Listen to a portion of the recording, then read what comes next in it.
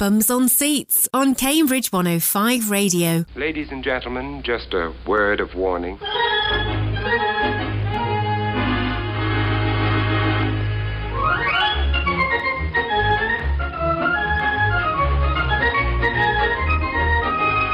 you're a mess, aren't you?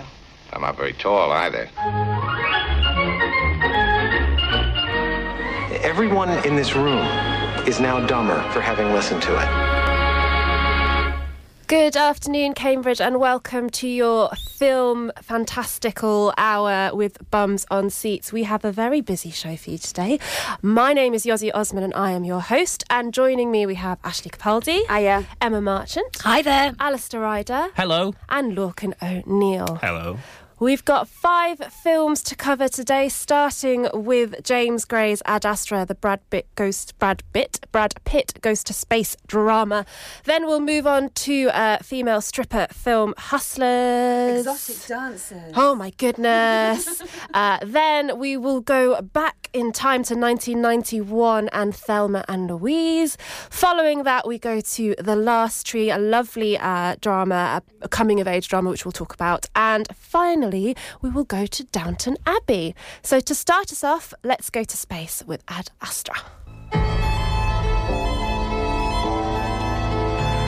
What is happening out there is a crisis of unknown magnitude. We believe your father may be involved. My father's dead. What exactly are you requiring from me? Exploration isn't always a noble venture.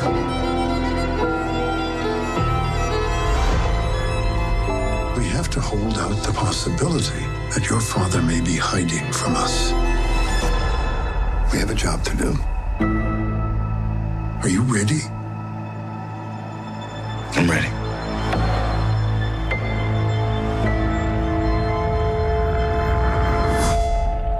That was the trailer for Ad Astra, a new film directed by James Gray, starring Brad Pitt as astronaut Roy McBride, who travels to the outer edges of the solar system to find his father, who went missing 30 years beforehand.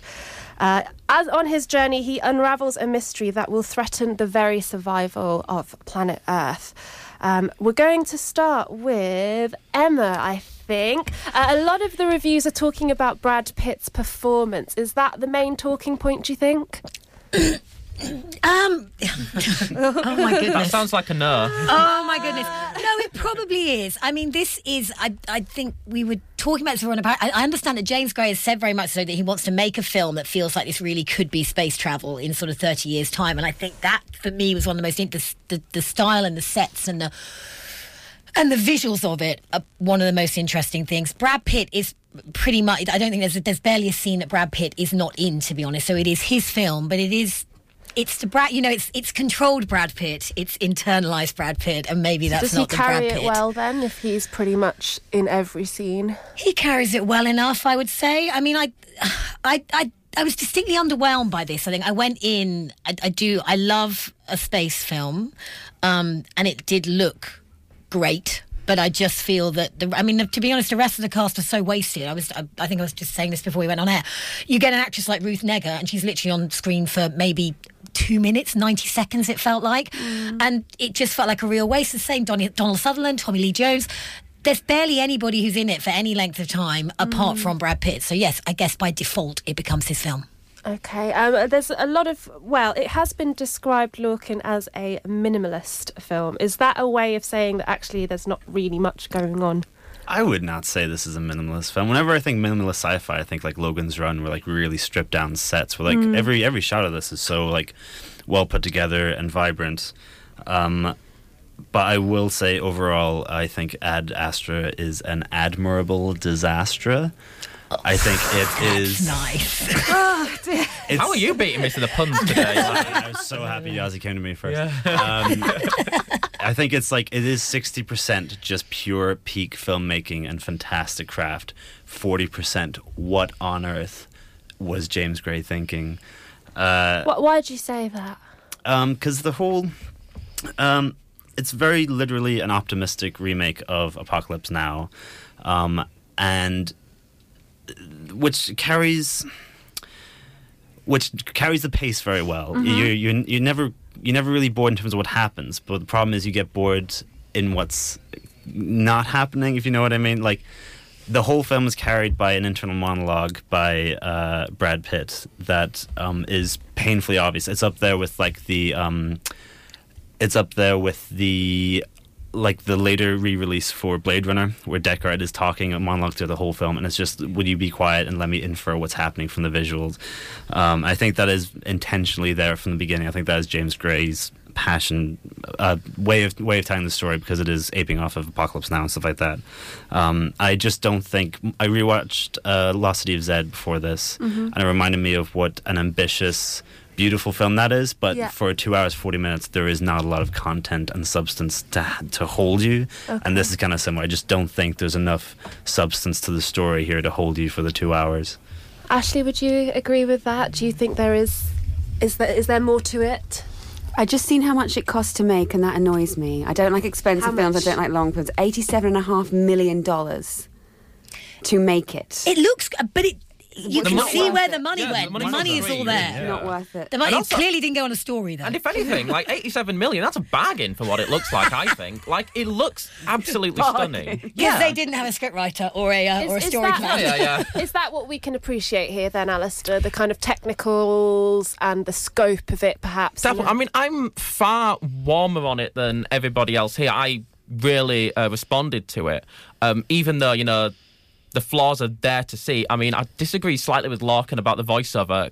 It's a Fox release, and this film has been much delayed. It was supposed to come out last year, then it was originally going to come out earlier this summer, and it kept just being pushed back. And I think that's because Disney now own Fox, and I'm pretty sure that they were just like, right, we need to try and make this at least somewhat conventional for an audience.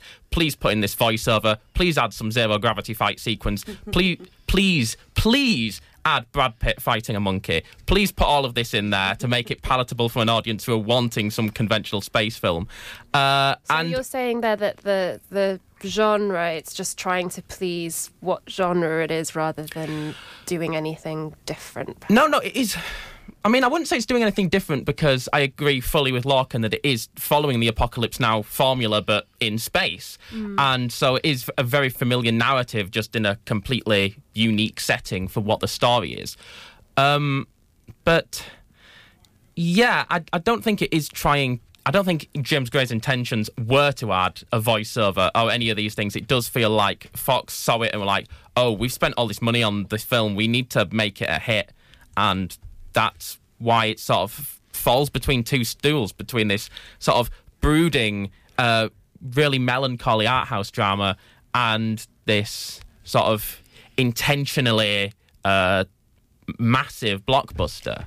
I would say it's 80% internalised art house. I was going to say, if you've seen the trailer, I was not expecting this film from the trailer, because the trailer gives you much more impression. It's going to be more about these, because it opens obviously with these power surges happening globally, these power surges are happening, and this is why Brad Pitt has to go back out to find his father, or not find his father, who's up near Neptune, and this could be causing the power surges or not. But you think there's going to be, I don't know, from the trailer I thought there'd be more of that, and it really isn't. It's like a kind of solo trip through space. Yeah, I was expecting Independence Day from this. No, and what did you get then, Ashley? 2001 Space Odyssey, with tears rolling down a beautiful man's face. So yeah, this is true. They haven't put how much money it made on IMDb, which means they haven't made any. It's only just opened, yeah, it's only just opened. The box office will come out tomorrow. No? Really? It's going to be up against Downton, though, which is crushing America. Crushing it. No, I think they're going to suffer. If they don't make tons of money the first weekend, people are going to start listening to their friends' reviews, and I don't think it's going to make as much money as... But there was Oscar buzz for Brad Pitt, wasn't there? Yes, but I think he deserves that, I think. No, I think Brad Pitt's Oscar buzz is just going to go back to Once Upon a Time in Hollywood, which I think is, a very, definite supporting nomination. Well, this is a similar thing with Gravity, where it's like, I can't stand... obviously, that's why Gravity got made, is because you got two A-listers. But whenever you have people who are peak A-listers, you can't really cast them as scientists or astronauts or anything kind of more unusual like that. You have to cast them as a Cliff Booth in Once Upon a Time in Hollywood. You have to use their A-list persona to absorb more into a character. It was throughout the whole film, while I think Brad Pitt did a great job, and there's lots of emotional complexity to his character that certainly probably appealed to him. I could not see Brad Pitt as You're thinking, what a Astronaut good Man. job Brad Pitt is doing. But is there that brings a point actually, because obviously there's the whole story in that, you know, he's going to find his father who went missing. Is there enough emotional depth in this film to make it worthwhile? No. Okay. Well, not worthwhile. That's the funny. I didn't feel emotionally connected to the father-son dynamic. The music does most of the emotional weightlifting in this film, I think. Okay. So it's kind of a muted review, I think, from... More muted than I was expecting. I went in with really high expectations, and I was a little let down. I still think it's Ad Astra. Not Bad Astra. Goodness, great. Right, thank you very much. So, Ad Astra, I believe, is showing at all 3 cinemas in Cambridge. For that amount of money, they need to make it back somehow, don't they? Exactly. So you can see it at any of the 3 cinemas in Cambridge, and it is a certificate 12A. We are now going to move on to something wildly different. A fantastic film about female empowerment. This is Hustlers. I just want to take care of my grandma, maybe go shopping every once in a while. When I was a kid, I always wanted to work with animals. I was close. Shake a little ass, you get a little bag. These Wall Street guys, you see what they did to this country? They stole from everybody. Hardworking people lost everything. And not one of these douchebags went to jail. The game is rigged, and it does not reward people who play by the rules. It's like robbing a bank, except you get the keys. Are you in? I got a These are my coworkers. jobs, please. What if somebody calls the cops and says what? I spent $5,000 at a strip club. Send help. We didn't do anything wrong. You know, Tony wouldn't let this happen. I'm gonna text him. Who gave her her phone back? That is the trailer for Hustlers, which is showing in cinemas now. This is a film starring, various people, including Jennifer Lopez, Constance Wu, Cardi B, who I think we heard there, one of her songs. It is about a group of strippers. Destiny, as life changes forever when she becomes friends with Ramona, who is played by Jennifer Lopez, the top money earner at the club. Following the 2008 economic collapse, they have to find a way of getting their lives back together due to sort of financial burdens. I think we've got 3 people that have seen this here. So I'll start with you, Ashley. I mean, one of the things that you just see in all of the reviews is it's a film about strippers, but actually it's about more than just stripping, right? Yeah, no, for sure. They do pit themselves as entrepreneurs. That just happens to be how they make their money, and it's kind of on the nose how they're saying that they're robbing people, like the Wall Street bankers are robbing people. So that was a bit on the nose for me, but it had so much potential. This film, I really enjoyed it. I went with someone who was not the demographic that was supposed to enjoy it. They really enjoyed it, but we were both annoyed that they didn't try harder. They bridesmaids and girls tripped this film, and it could have been a spotlight. Who's the demographic that it should be for? Large groups of girls who are 20 to 40. Okay, Lorcan and Alistair, I'm going to come to you. Do you agree with Ashley's comments there? Do you think that it just didn't have quite enough oomph, perhaps? No, I loved it. I think that the director, Levine Scafaria, she has previously made like really small indie comedies like that film The Meddler with Susan Sarandon. So this is a really strange change of pace for her into a sort of, I don't know, a gender-reversed Martin Scorsese movie, essentially. And she adapts to it really well. I found it incredibly exciting. One thing that is important to note is the fact that this was originally going to be directed by Adam McKay, who made The Big Short and Vice. And it's so good that it's been given to a female director, because it's so strange to see this world portrayed in a non-sexualized light. The only scene that in the strip club that's actually sexualized is the first Jennifer Lopez dance scene, and that is only because we're seeing it through the eyes of the Constance Wu character, who's like, wow, I want to be friends with this person so I can, make the big money like that. But again, in the way that first scene is filmed, yes, it is the one sexualized bit, but there's something about it that is just so empowering when you watch it. And it's also like Jennifer Lopez is 50, which is also she just looks like incredible. Which is just like wow.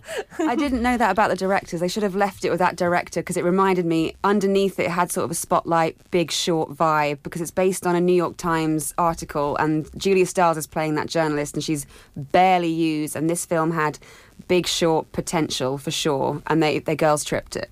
I don't know. I think it's just better in the hands of a female director, to be honest. I think that with a male director, I worried that he would just get very leery on the dancers, and that's just completely irrelevant to a story about female empowerment.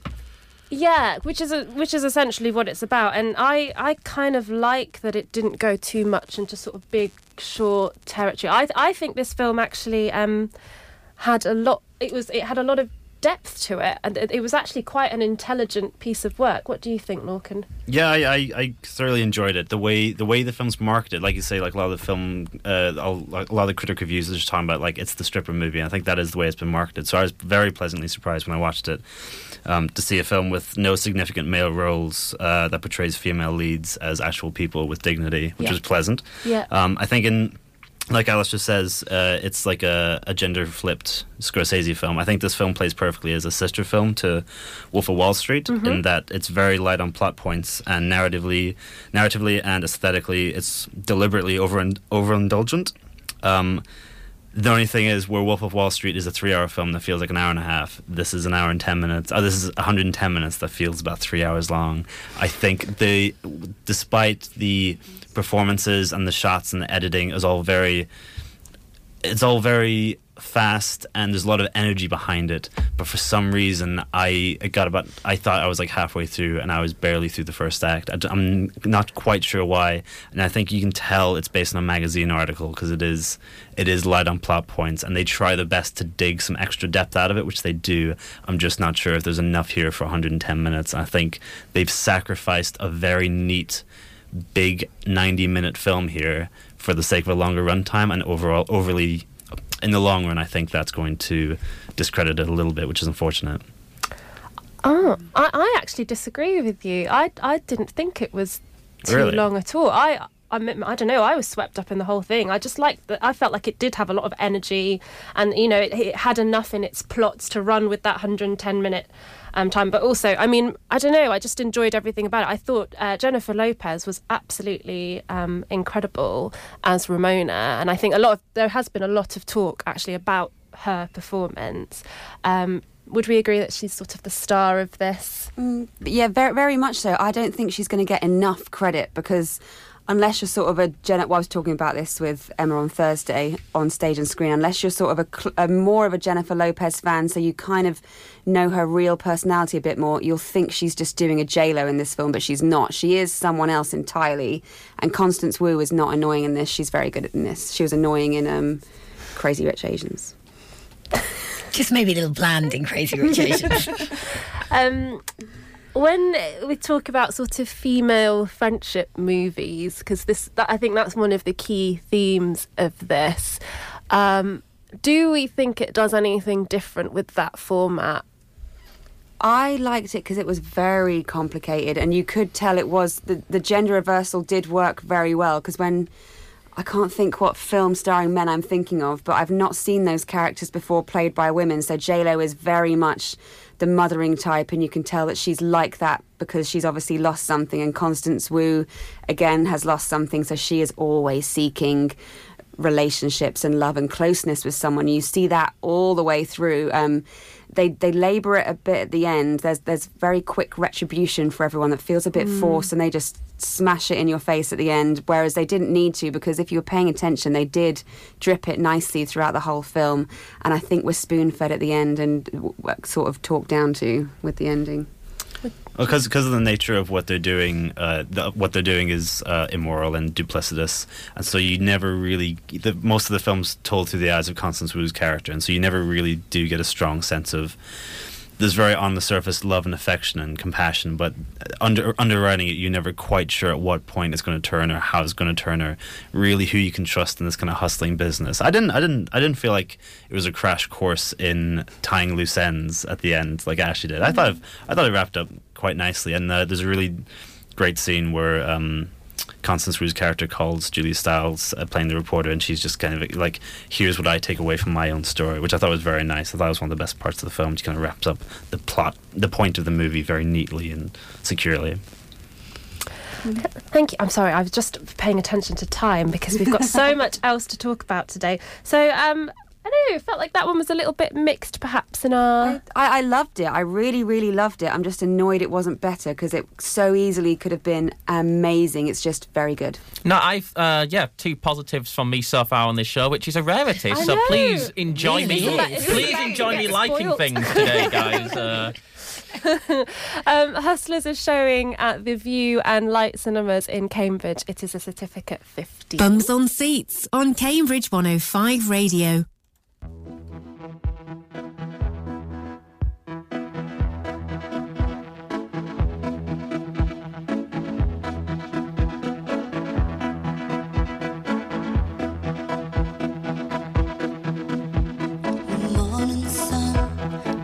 Like Leon, the eyes of Lucy Jordan, in a white suburban bedroom, in a white suburban. The Ballad of Lucy Jordan by Marianne Faithfull. It is because we are about to talk about Thelma and Louise. Did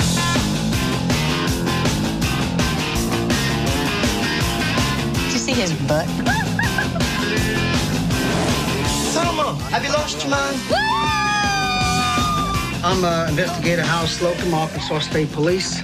You get your butt back here, Thelma, now. As you know, we've tapped your phone. What? Maybe you got a few too many parking tickets? Thelma, what happened?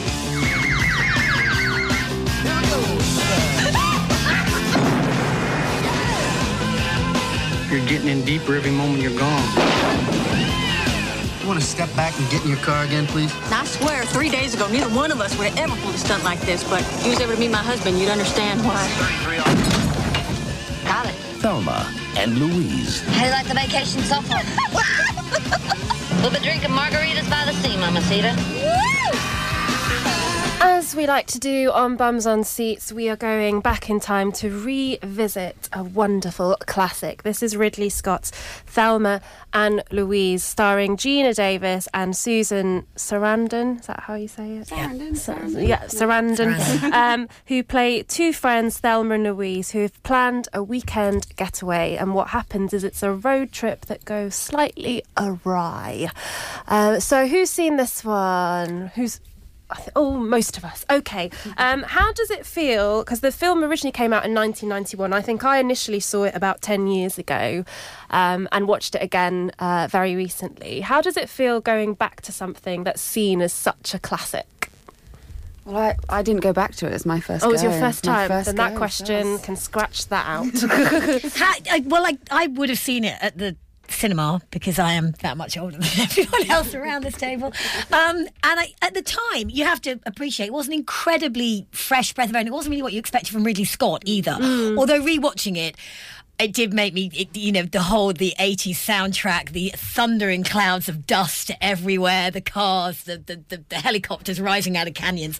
It's got that real late 80s feel about it. But I think that the chemistry between both Susan Sarandon and Gina Davis was something that, it hasn't come around. You don't get that many Butch Cassidy and the Sundance Kids, with 2 women in the lead roles. And I think it shouldn't be underestimated for that. And I think it deserves a place in film culture history for what it did, bearing in mind that was 28 years ago. And, that's a lot. That's pretty long. We've moved on a lot in terms of women's rights and what we say. I'm sure that there are some scenes in this that I think you would not see made in films today necessarily.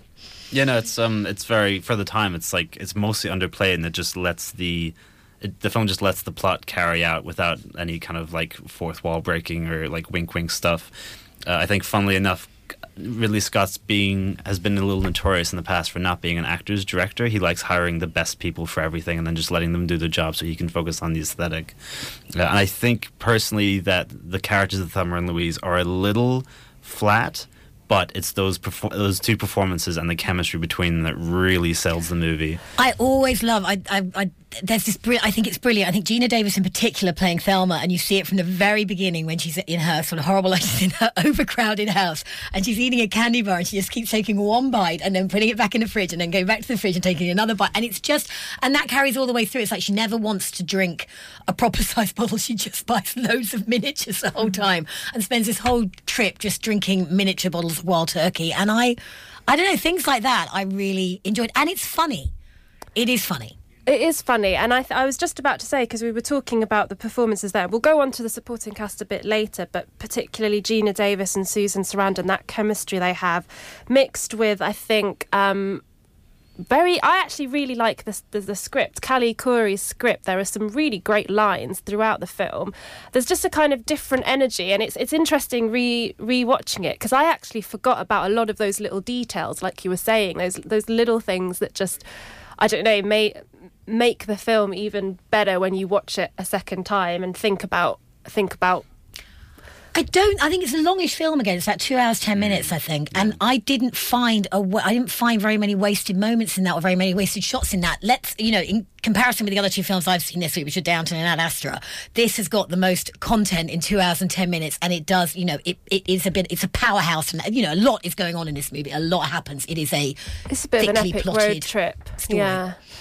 In terms of the story, because you said there were bits in the film that you wouldn't even see in films made today. There are some scenes in it, that go into quite, let's say, dark territory. What is it about this film that manages to pull that off without with still making it sort of bubbly and fun, but actually treating some quite dark themes? It's a great story, and Ridley Scott knows how to maintain the tone without making it melodramatic or too overly top, and like the sincere performances really do. I was thinking about this. I rewatched Kill Bill not too long ago, and there's the scene where you find out what's happened to the bride for 4 years while she's been in the coma, and it's incredibly dark, but the way Tarantino pulls it off is by maintaining that tone and having the characters just completely own their performances. I think it's similar here, where it's a really solid story, very well paced, great performances, and everyone's just kind of in their element, and they're able to keep things at an even pace and tone.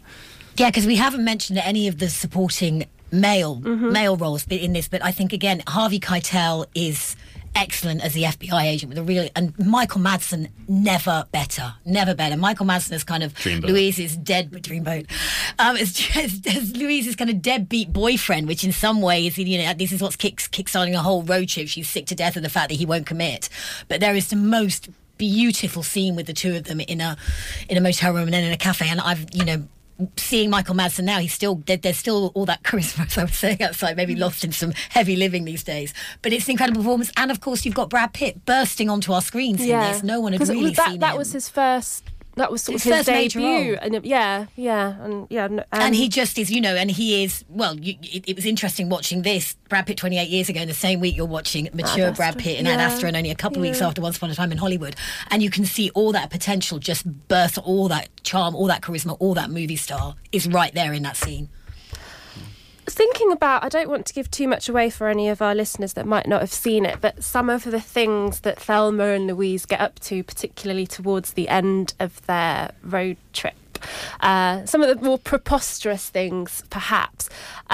Is the film a little bit too forgiving of those actions, perhaps?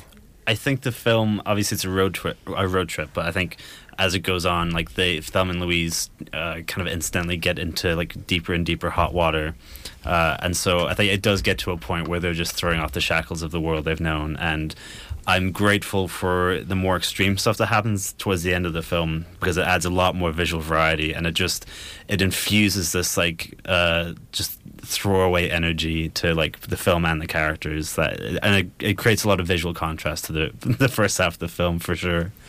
It is, yeah. I mean, because visually, I think you shouldn't underestimate. It is a really cinematic film, I think, and the iconic Thunderbird, the big green Thunderbird that they've got it's and the way that they physically change throughout the movie as well. I really like it. There's sunburn. You start off, and in fact, one of the waitresses says, "Oh, you mean the one with the tidy hairdo?" And that's Susan Sarandon. She's incredibly, everything's in plastic bags and things. And then you've got Gina Davis who's just dragging 3 huge suitcases in, and it's just a bit of a mess. And then the way they become more badass as the film goes on, I like that. I enjoyed the physical transformation. And again, not to give anything away, but a lot of people talk about. We all know how it ends. Well, we all know the ending, but we won't say exactly what happens. But obviously, there's a lot of talk about the ending, and we discussed this just before the show as well. Some people really love that ending. Some people think it's really stupid. What do you guys think? I think it's a great ending because it is synonymous with the film. You hear Thelma and Louise, and over everything else, you think about the ending.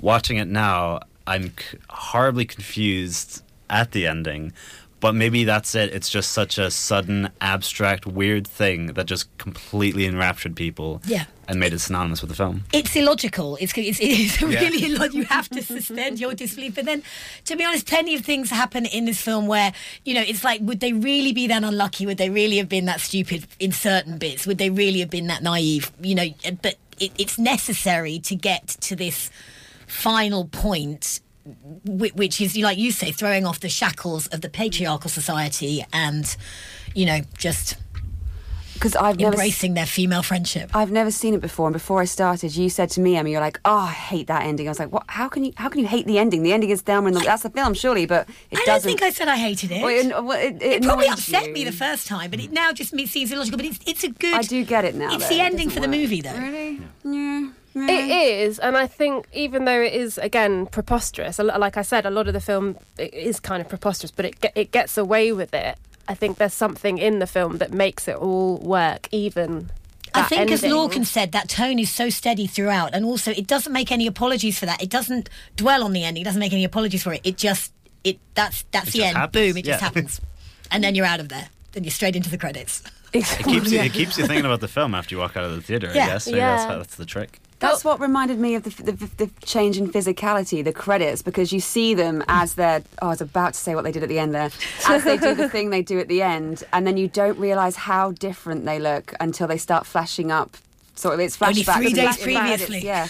And it's a whole life lived, isn't it? Neither of them have really lived ever, and they've shoved a whole life into 3 days of fun and debauchery. And actually, the thing about the credits where they go back and you see them looking all prim again, it did make me think, oh, I have been on this journey with them. It does feel like you've been along with them on that road trip. It is a classic. I'm very much a fan. I thought I was ready to throw it away as kind of chick flick, and it's just these 2 girls going on a road trip, and I was pleasantly surprised by how complicated everybody was.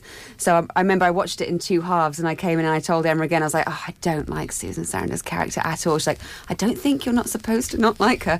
But then I ended up Gina Davis's character annoyed me so much, but they just both have such light and shade to them, and they make the opposite right and wrong decisions between the 2 of them, and it's the you're the Thelma to my Louise thing, and I totally get that now. They need each other because they both have flaws and complementary fixes for each other. Well, it becomes equally weighted, don't you? At the beginning, Gina Davis is kind of losing it, and then Susan Sarandon's having to drag her along, and then sort of halfway through that swap through, and then Gina Davis becomes the one who's like, "Come on, we've got to keep on going. We've got to keep, we've got to get this. We've got to sort it." But the seeds of Gina Davis's kind of. Where Gina Davis's character goes, it's all there at the start. Like she's so excited to be just away from her husband that she's letting loose, and Susan Sarandon has to kind of reel her in a little bit. So the seeds are all there for what's going to happen. It's very tight script. Yeah, I was going to say, I really think that Callie Curry's script is absolutely it's a classic. It's a brilliant script. I think it won the Oscar that year, and deservedly as well. so. Yeah, I think absolutely.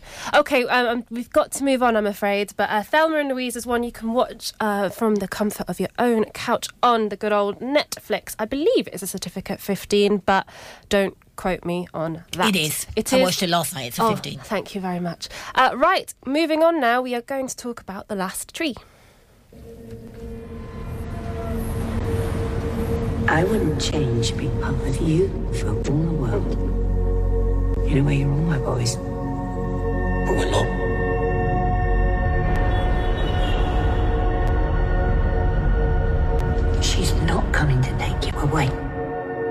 I promise. There's so much we can do here now that you're home. How are you, love? You settling in okay? Yeah. I did not raise you to be rude. You didn't raise me.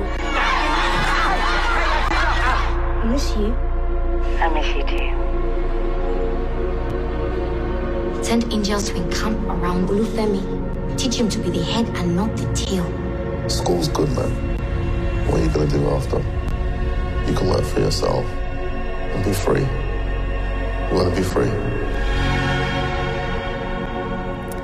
That is the trailer for The Last Tree, which is directed by Shola Amo and stars Sam Adewumi in the lead role of Femi. It's a story about a young boy initially called Femi who is living in foster care in rural Lincolnshire, and then he goes back to London to live with his mother, and it's sort of a coming-of-age story.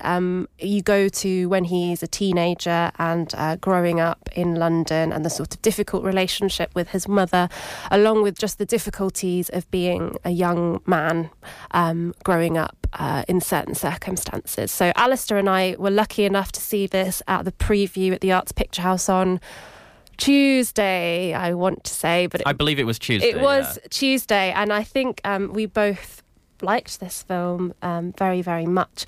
How do you... Is it even fair to compare this to other coming-of-age dramas, do you think? Well, I mean, it's inevitably going to be compared to coming-of-age dramas, as coming-of-age dramas always are, but it is unusual in the sense of its locations, rural Lincolnshire and then a London suburb, you know, these places that you don't normally see on screen, so it feels more authentic than the usual coming-of-age story, even though it's semi-autobiographical for the director, and it's picked up from his own experiences of being fostered by a white family, and also just like the experiences of other British Nigerians that he's spoken to, whose stories helped flesh out the script to be what it is. So, yeah, it's a unique coming of age story, but it will get compared to everything. You know? Yeah, I think this is one of the questions I asked at the Q&A with the director Shola Amo on Tuesday. There are actually quite a lot of themes in this that are kind of intricately woven together. You know, there's the idea of him coming from foster care. There's this relationship with his mother. There's issues around cultural identity and race. There's issues around gang culture in inner city London. There's so much going on that all put together, I think it was very cleverly executed. And one of the things that I thought was that it doesn't matter who you are, there is something you can take away from this film. There's something you can connect with. Yeah, I think that the theme that you mentioned that is most prominent in the film is the cultural identity of how Femi feels torn between two cultures. God, I was about to say countries. Yeah, because he grew up in rural Lincolnshire, just this predominantly white background, and then he's basically sent back to move with his birth mother, and he's just forced into a culture that is technically his own, but it's one that he's had no correspondence with during his life, and that is where the tension of the drama comes from. And there were lots of like little scenes, little details, like him walking around listening to The Cure, but telling everybody he's listening to Tupac because a young black man can't be listening to The Cure. Yeah. And I think those bits, though, they're actually quite subtly done. Like, I don't think it's ever, race is a really big issue, but I noticed that it's never outwardly spoken. Like, when the bits in Lincolnshire, nobody says anything about the fact that he's the only black kid in Lincolnshire. It's just you kind of notice it when he goes to London, and suddenly there's a whole mix of cultures and people, and in terms of sort of the racism, it's not even, it's actually, there's the scene with the girl who is being made fun of because she's dark skinned, and again it's all these little details that I think are just put in so subtly but really intelligently, perhaps. Yeah, and it's sort of a twist to what you'd usually expect, the fact that he was the only black person in this, rural setting, and he seemed to have a really nice childhood. He was loved, he had friends, he had that sense of community, and then his first exposure to racism is moving into a city with all these different cultures, which I think, is something that you wouldn't isn't expect. Really, yeah, you wouldn't expect it. It's an issue that I haven't seen explored in film before, and I found that really interesting. Yeah, and I think a lot of what we discussed on Tuesday at the preview was around how visual this film is. It's got a very beautiful aesthetic, and I think one of the things that was noted was how it changes between the different locations, doesn't it? There's like the kind of warm colours of rural Lincolnshire, and then you go to London and it changed slightly, and then at the end he goes to Nigeria and it changes again. Do you think that's one of the strengths of the film, perhaps? Yeah, definitely. And it's not showy. Like, the way we've described it makes it sound like it's like a really showy, a really prominent visual thing. But it's very subtly done. And it's very simple. I mean, for the countryside settings, it's all nice painterly shots. When we get to the city, it's all handheld, it's all intimate, it's all, vibrant.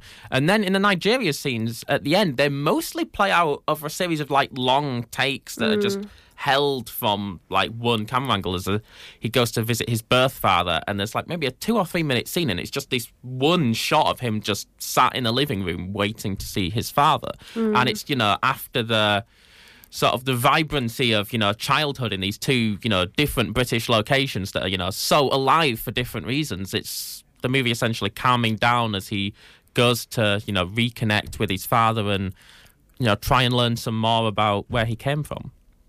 And I think, a lot of that is actually, you mentioned that scene where he's sitting just waiting to meet his father. I think there's a lot of strength in Sam Adewumi, for example's performance there. Not just him. I mean, the supporting cast are also great, but there's a lot to be said for the performances in this film. Yeah, definitely. And Sam has sort of a difficult job to... Sorry, I'm saying Sam because I briefly met him, so we're on first-name terms we're now. On first-name basis. Yeah. But what he does that I think as well is the fact that this is a character where everything is internalised. There aren't... when he does, get angry about, being between these two cultures, like when he lashes out at a teacher or his mother, still a lot of his angst is unspoken, and he still manages to communicate that very effectively. So yeah, I think it's a great performance. There's a lot of emotional depth. I'm just thinking of the scenes with his mother. There was a couple of scenes where I just cried, and I think it was everything. I think it was the power of the performances. I think it was the score. The score was really, really beautiful. I think this is a film that we can definitely recommend. It's out on the 27th of September, and it'll be showing at the Arts Picture House. It's called The Last Tree, and it's really one to go and watch, I think. Bums on Seats on Cambridge 105 Radio. You are listening to Bums on Seats, and we've got one more film for you, and it is Downton Abbey.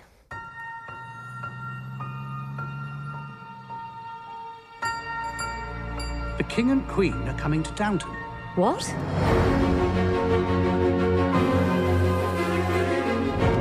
I want every surface to gleam and sparkle. A royal luncheon, a parade, and a dinner. I'm going to have to sit down. How's it all going? Mary's got it under control. Hardly. I need your help, Carson. I'll be there in the morning, my lady. Don't you worry.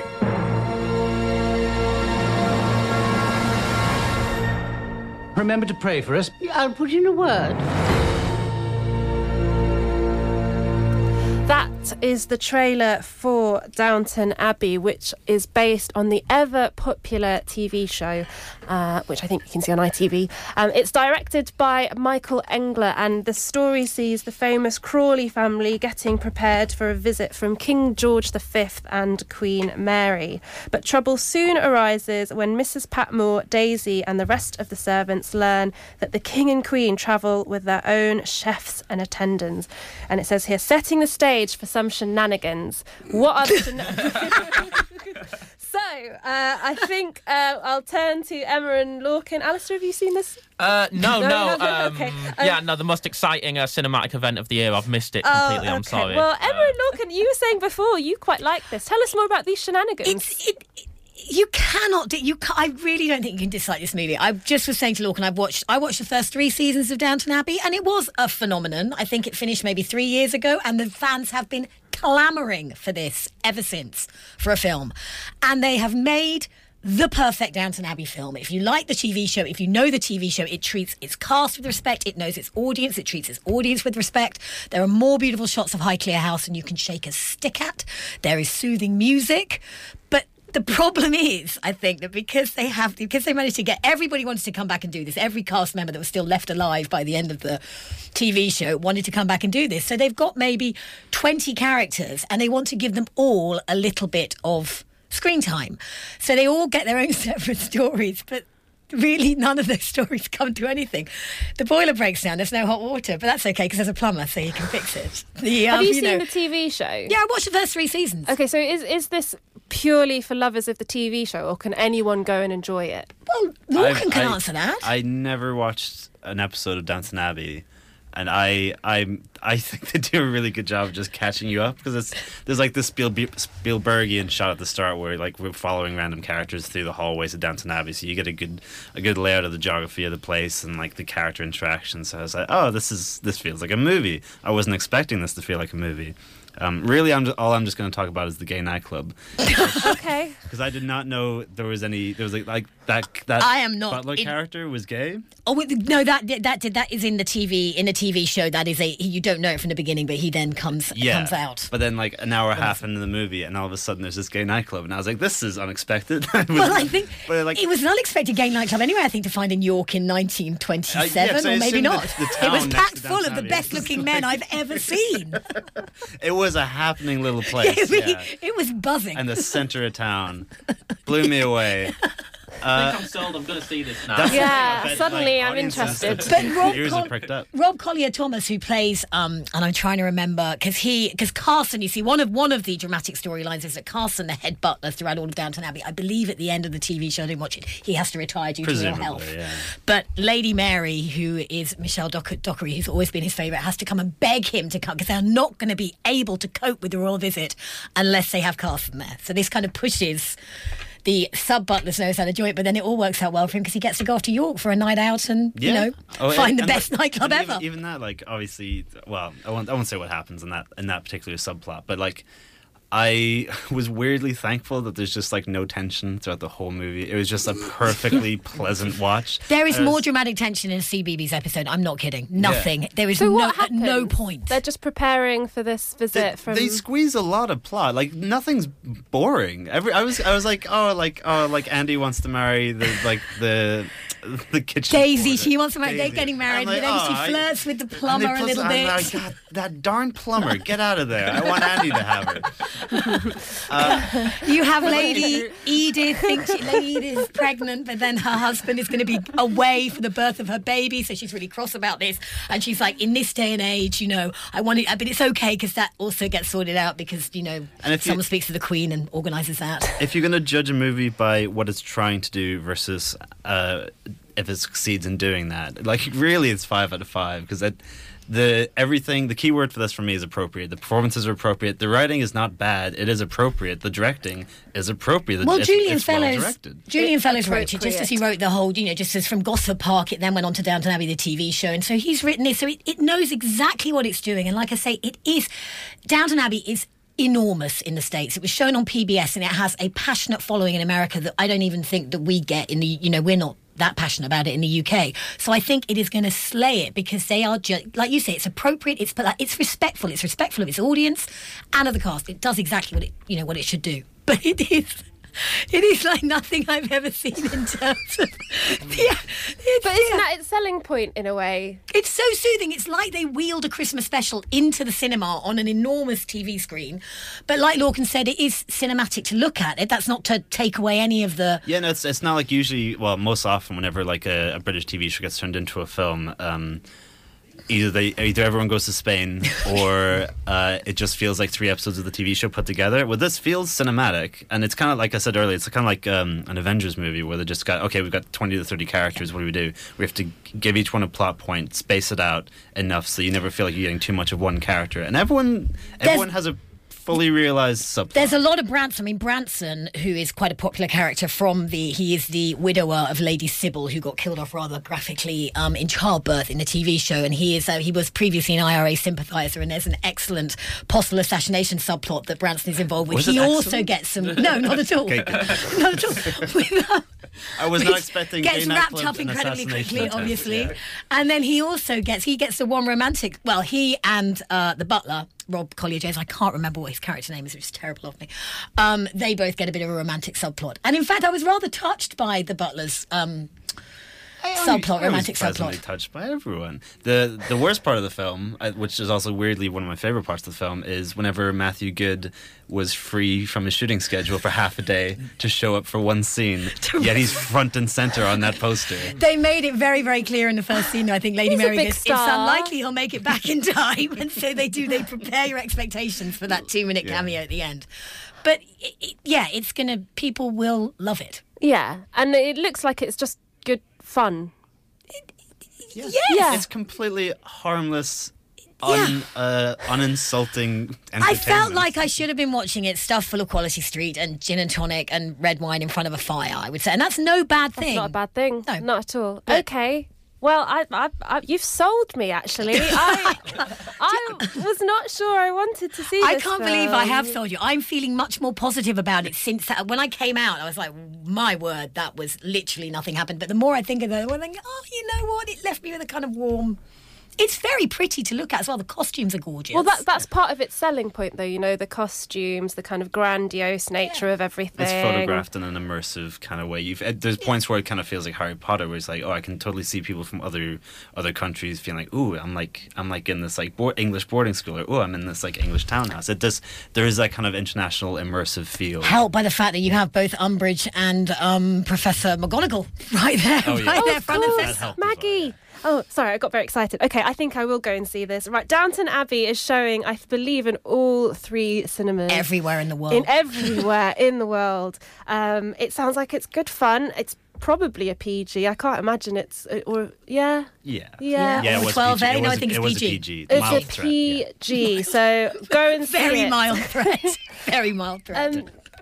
Quick shout out for the end of the show for an event happening next weekend at the Junction in Cambridge, the Junction 3 and also the Old Divinity School. It is the second Taste of Anatolia, films from Turkey. I believe this is a showcase of a variety of films, all from Turkish directors. Some of the best independent films you can find, including The Pigeon Thieves and Young Blood, and lots. There's films going on all day, so if you fancy that, that'll be a really nice event happening next weekend on the 28th and 29th of September. We've got to go. Thank you for joining us. Our next show will be covering some of the Cambridge Film Festival and also some new releases. And this song that we are playing now is Badlands, as sung by Bruce Springsteen, but it features on the Thelma and Louise soundtrack by Charlie Sexton, so we will leave you with that. That's all from us. See you in a couple of weeks' time. Goodbye. Bye. Goodbye.